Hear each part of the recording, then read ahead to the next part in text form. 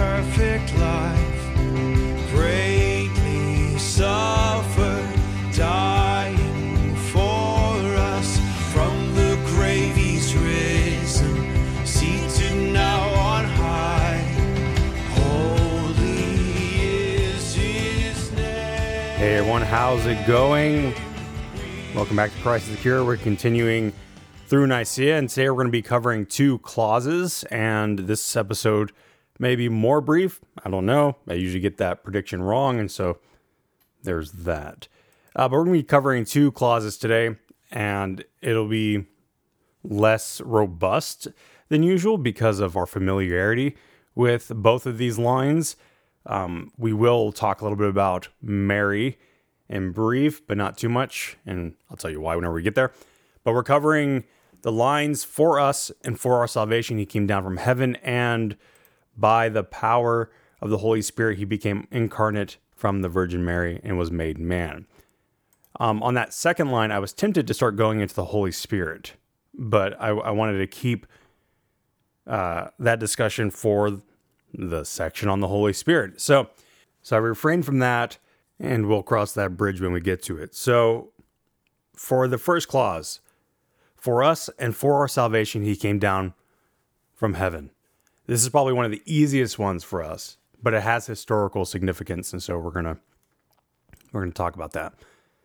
So this really targeted the Gnostics in particular, because within the Gnostic teachings, there was this great divine, right, who was so transcendent from the material world, which was corruption, that salvation was reduced to returning souls from the material world to this great transcendent being, to be reassimilated or reabsorbed into this being of the Supreme.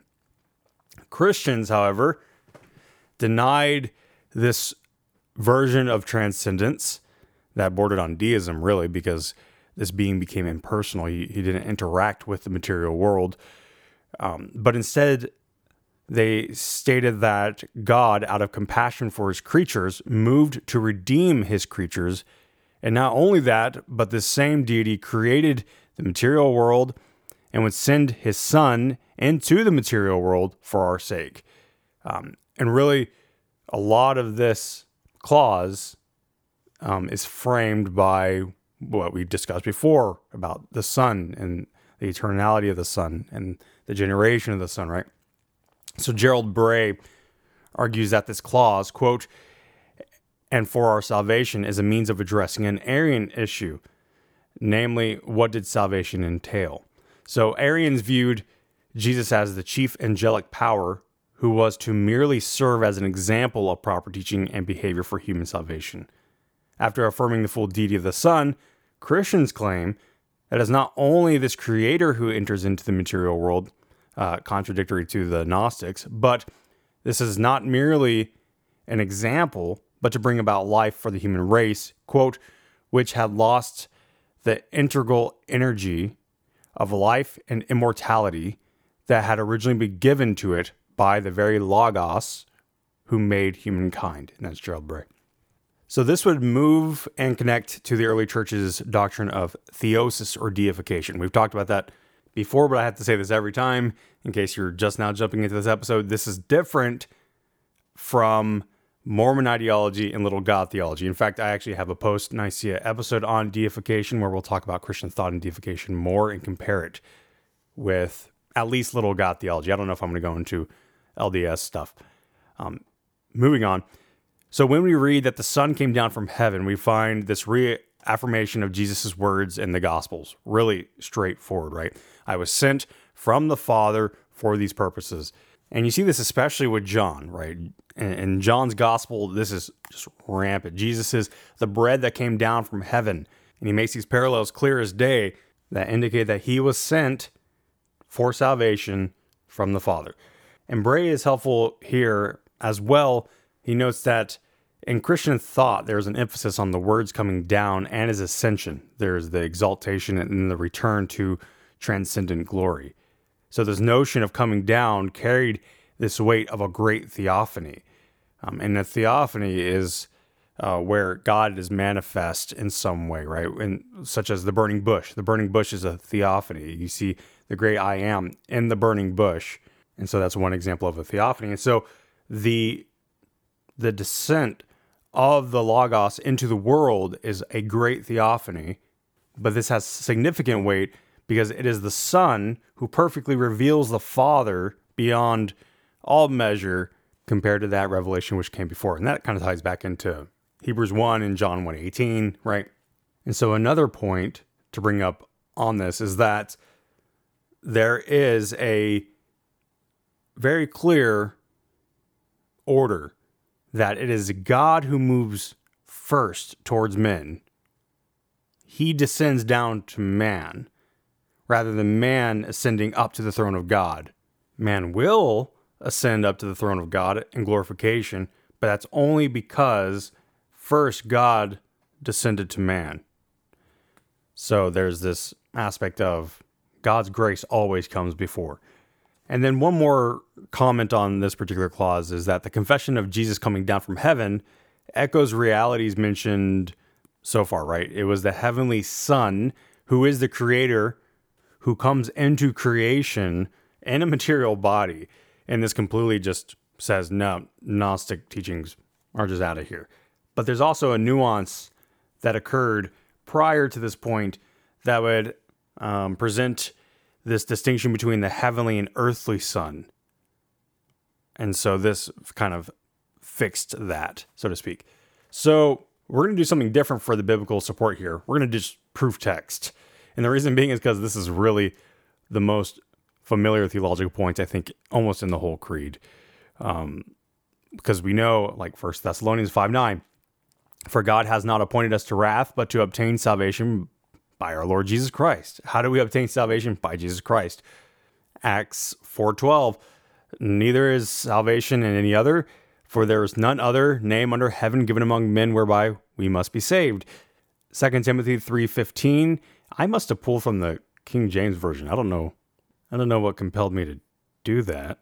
Anyway, 2 Timothy 3:15, that from a child thou hast known the holy scriptures, which are able to make thee wise unto salvation through faith, which is in Christ Jesus. Can't do that.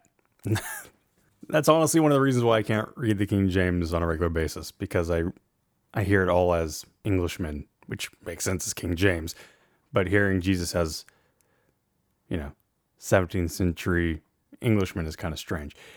Anyway, John 6:51 says, I am the living bread which came down from heaven. If any man eat of this bread, he shall live forever. And the bread that I give is my flesh, which I will give for the life of the world. And he compares this with the manna in the wilderness. So we know that this text, and that's really where the historical context becomes particularly interesting. You're like, this is such a basic truth for us. We know that Jesus came for us and for our salvation from heaven. And even if you're not Christian, you're a Jehovah's Witness, Arian, Mormon, Unitarian, whatever you want to call it. Even if you're not a Christian, you can affirm this line because it's just very straightforward. And so you have this, that's really where the context of the clause before becomes crucial and where the historical context against Gnostic teachings is crucial. Gnostic teachings really, as a whole, isn't present in our, contemporary setting. There are overlaps. There are some who believe that the material world, like our literal flesh, is bad, but they wouldn't take it so far to say that Jesus could never come in the flesh because of that, right? And there's obviously parallels with this false dichotomy that we talked about in episode 8 or 9 of the series with there's this distinction between the God of the Old Testament and the God of the New Testament as if they were different. So there are parallels, but ultimately this particular line and how it sits in our context is very different than how it would sit in those contexts where Gnostic teachings were around. It was a clear line in the sand, basically. So let's move on to the next line, which is, by the power of the Holy Spirit, he became incarnate from the Virgin Mary and was made man. Now, I was tempted to break this one up into different parts and, like I said, go more into the Holy Spirit, but I decided not to. I decided to just hold off on that impulse, and so we'll talk about the Holy Spirit in more depth whenever we get to the clause on the Holy Spirit. But for historical context, I did break it up a little bit but it's still going to be one section in this particular episode. So this creed introduces the Holy Spirit and his role in the narrative of redemption in relation to Jesus. And you could talk about that for days. That discussion of how Jesus and the Holy Spirit work within his earthly ministry is quite large. Honestly, we might have to do a whole episode on that at some point. A lot of discussions about that. But ultimately, it is through him, the Holy Spirit, that Jesus is conceived and born of the Virgin Mary. This notion that a spirit is interacting with the flesh or material world would have also been devastating to the Gnostic thinkers, because they viewed the realm of the spirit as being diametrically opposed to the flesh or opposite of the flesh. Maybe opposite would be the better term there. So not only does the Holy Spirit work in the conception of Christ, but in the text of Luke, there's actually this parallel with creation that can be overlooked. So in Genesis 1:2, we see the Holy Spirit hovering over the waters before a lot of the big creative acts occur, right? And in Luke chapter 1, whenever it's talking about the conception of Jesus, it says the power of the Most High will overshadow you. And so this picture is another instance where recreation or renewal is happening. This is a type of creative event from God. So I see it like this. The way that John 1:1 and Genesis 1:1 parallel for Jesus as the agent of creation, this conception of Jesus parallels Genesis 1:1 as well. And so there's this Trinitarian work of initial creation and recreation. And you kind of see that too whenever you start getting into other parallels, like with the flood and recreation, the new heavens, new earth, and how they are cleansed and how they come about. That's a little bit beside the point. But the point being here is that whenever we look at this, we are given theological revelation of who the Holy Spirit is. That also parallels God's work to restore Eden, if you will, right? And especially because there's this picture of Eden that is a picture of a temple, a holy place where, there's life and abundance. And so there's this restoration. It's really cool. But again, that's a little bit beside the point. So historically, and even today, we rightly associate the Holy Spirit as a means of sanctification, the making of something holy, the restoration of holiness. And so it's through the Son that the gift of the Spirit comes to believers. And the Holy Spirit renews, restores, recreates, and redemption, he regenerates, right? And so you see that picture becoming more focused here. So in the line, he became incarnate, which is another way of saying infleshed. It comes from, incarnate comes from the Latin text of John 1:14, and it means like literally taking flesh. So he became incarnate or infleshed, and this is a reality that we're all familiar with, especially from texts like John 1:14, right? And there's this parallel in this clause that he was incarnate and was made man. And so we've discussed up to this point that the incarnation became a crucial point for the early writers, especially against Gnostic teachings, and especially for Athanasius, who would pen the work called On the Incarnation. And a lot of people think that this work focuses on the birth of Christ, but he speaks to the incarnation as its ramifications in the birth, ministry, and resurrection of Jesus. But the point that's really stressed in this work is that the enfleshment of the Logos was necessary so that by adding to himself a human nature, we could partake in the divine nature and move from death to incorruptibility. And that again is that connotation of theosis. So this parallel section, he was made man, would appropriately recognize the humanity of Jesus in full against those heresies that would minimize the humanity of Christ. And then, with this said, the hypostatic union, the two natures in one person, this dynamic would later on be fleshed out in Chalcedon. And that's beyond our scope here. So Chalcedon will really fine-tune how we understand the person of Christ in himself, so to speak. Because these controversies were more like establishing he is the eternal Son who became incarnate. And then how the incarnation works is really what the debate over Chalcedon centered around, between these exaggerations of what, man, I'll tell you what, Nestorius really got the short end of the stick. Nestorius was horribly represented. Now, what Chalcedon condemned, Nestorianism, that there was two persons essentially in Christ, is valid. But Nestorius doesn't seem to have actually taught that. It's kind of just politics and personal vendettas. And gracious, it's crazy that some things never change. Let's just say that. Maybe we'll go into Chalcedon later on. There's interesting discussions there about the hypostatic union, but that stuff was fleshed out after the fact. Here, the main point was that the eternally begotten Son came down from heaven and became enfleshed.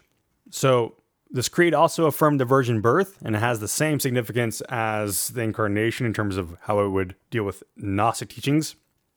But there's this dynamic here that can be missed between the divine Holy Spirit and the human Virgin Mary, right? They're placed next to each other. So this highlights that what will come of this activity of the Holy Spirit and the human Virgin Mary is the God-man. Furthermore, this also demonstrates that God intervenes into history and he will bring about the promises that were given to Jacob through the line of David, right? So we can sit here a bit because I know most will find it interesting. We're going to sit on who Mary is. Now, this can be brief. It may not be satisfactory, but you'll find it interesting, hopefully. Historically, Mary had the devotion of early Christians as the Mother of God, or the title Theotokos, depending on which Greek pronunciation you pick. My Erasmian training drives me. Try to change it to different ones, but it's a lot of work to do that, so I haven't done it. Anyway, so the term was the title for Mary. In fact, this title would be of major contention for Nestorius. The title was meant to emphasize the deity of Christ. Nestorius had problems with it because for him, it seemed to imply that Mary gave birth to the deity of Christ instead of emphasizing the humanity of Christ. So he preferred the title of Christ bearer. But again, that's a 5th century issue, so I really just need to hold back and stay focused. I can do this. But really, one note that needs to be said here is that we need to be careful about when we start saying things like, whenever we start making the two natures of Christ almost persons, and I think we all do it, but we have to realize that there's one person subsisting in two natures. And so whenever Jesus was crucified, you could say God was crucified because it's the person, God the Son, being crucified, even though the suffering and pain is according to his human nature. And some people even say that right there is going too far. I don't know how you can make sense. The incarnation is a hard topic. And so some people will say, well, you know what? God the Son died on the cross. Throw our hands up, call it mystery. It's the safest bet. And there's a valid point to that. At the same time, we in the West, at least, tend to be more like we want to answer these questions like, how did God the Son grow in wisdom according to his human nature? And there are discussions like that in the early church, but there's much to do about not going into Nestorianism, that Christ was two persons. And then sometimes we'll be talking about Christology and someone will say something, well, Jesus on earth operated within his human limitations.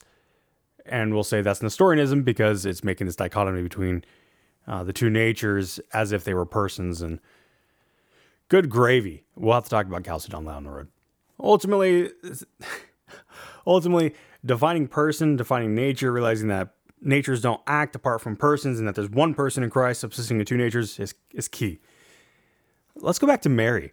So Mary was heavily linked to the incarnation. They go hand in hand. And the incarnation of Mary was used against heresies in a variety of contexts. Now, for early Christians, Mary signified a new Eve and was often contrasted with Eve's failure. So Eve failed, Mary succeeded. Eve was disobedient and brought the fall, and Mary was obedient and brought the Son and thus redemption. So Ignatius of Antioch is actually the first to have mentioned Marian doctrines, beginning with the double generation of the Son. One was from eternity from God the Father, and the other was from Mary on earth. And arguing against early Docetists who denied the humanity of Jesus, he states that Christ was conceived in the womb of Mary through the work of the Holy Spirit according to the salvific plan of God, and that's in Ephesians 18 of his work, not Ephesians 18 of our Bibles, because Ephesians 18 of our Bibles doesn't exist. And then you have Justin Martyr placing an emphasis on the virginity of Mary before Jesus' birth over and against the opposition who rejected it as myth. He parallels Eve with Mary also in his dialogue and demonstrates that Mary is important to the story of salvation with her ethical figure primarily at the forefront. She was ethically, outstanding, so to speak. Irenaeus would also play a role in Marian doctrines, probably the most significant. He moves her front and center of incarnational soteriology and recapitulation. We talked about that before. I can't remember which episode. But he, too, contrasts Eve from Mary. So you have the one who is disobedient and the one who is obedient. Eve tied this knot of disobedience, and Mary untied the knot of disobedience to obedience. And so he stresses the prophecy of the virgin birth and puts that great weight of this birth serves as a sign of salvation. And so it's fundamental and necessary prophetically and of course in redemption.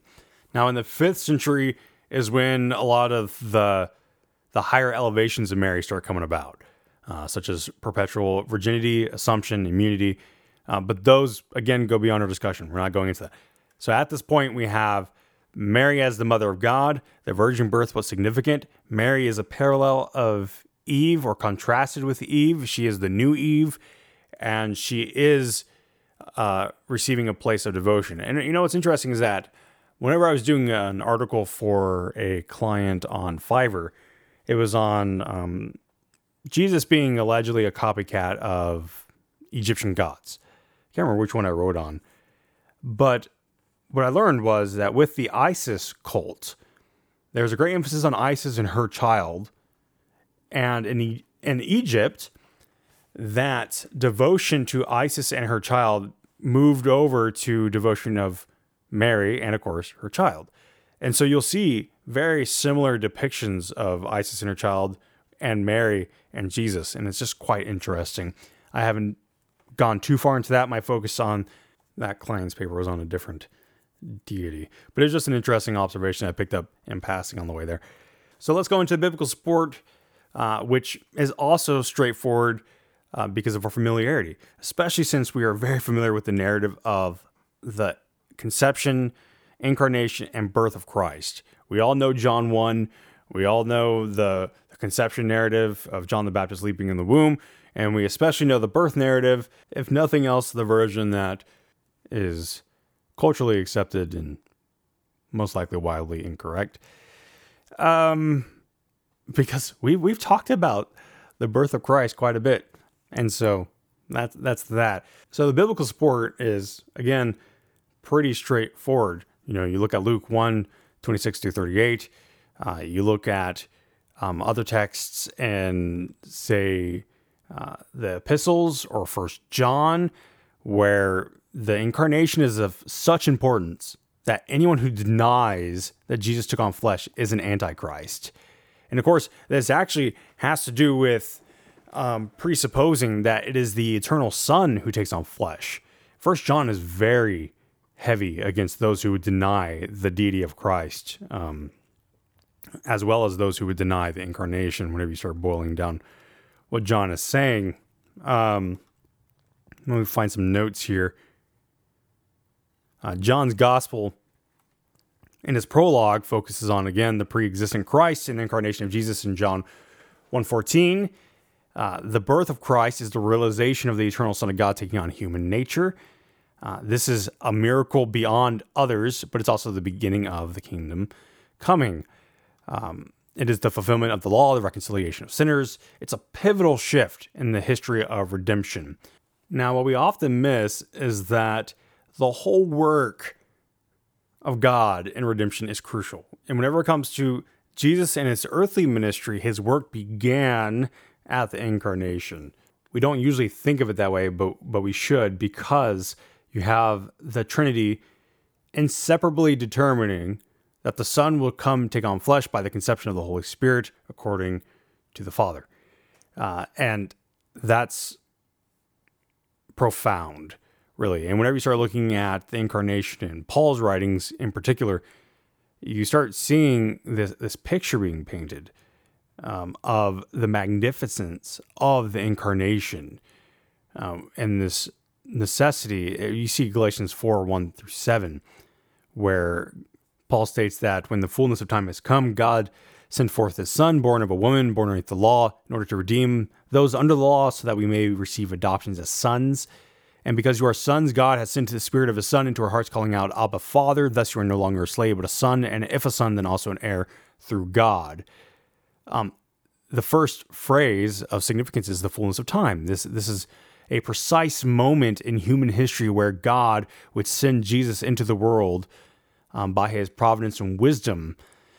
And then you have this fullness of time where it is in this particular moment where God's means of redemption begins with the incarnation.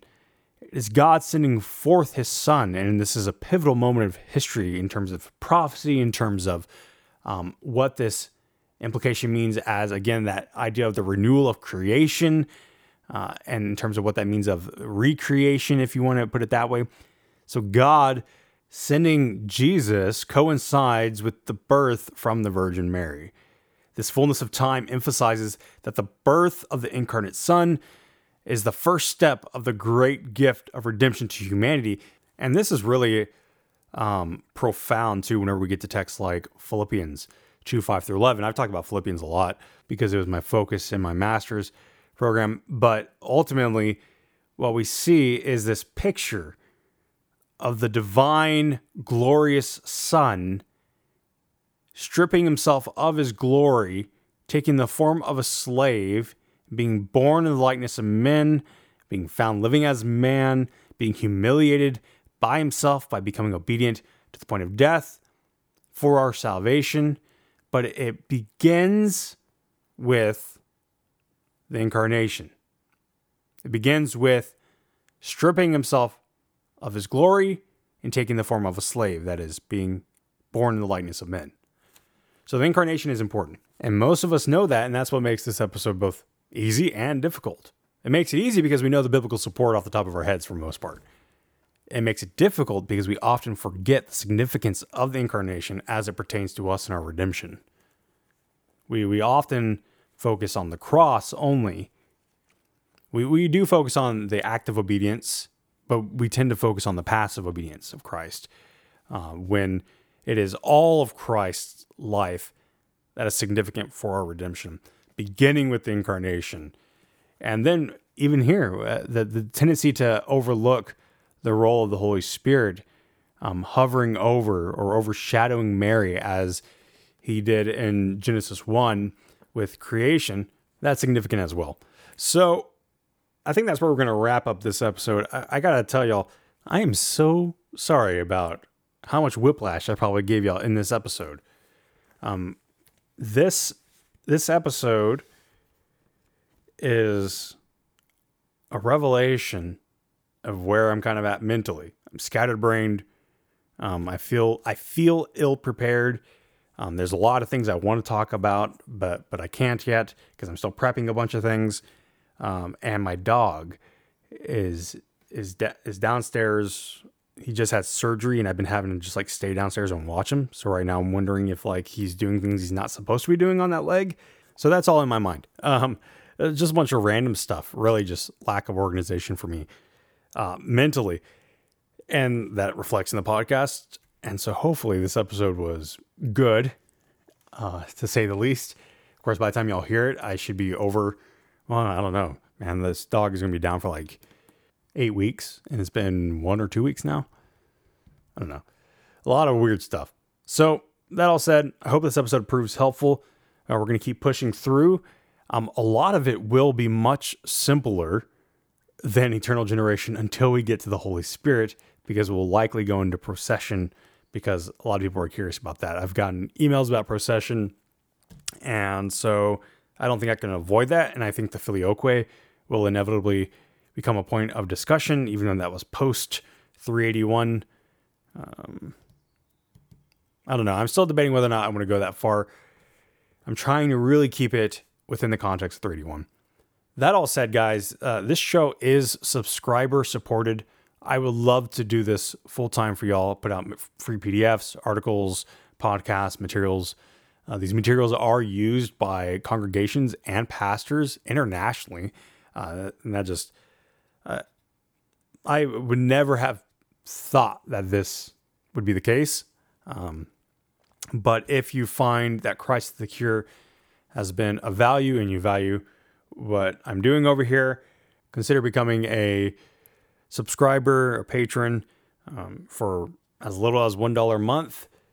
With enough people, $1 a month becomes significant. And so that support would be great, as I would like to do more. I really enjoy the work.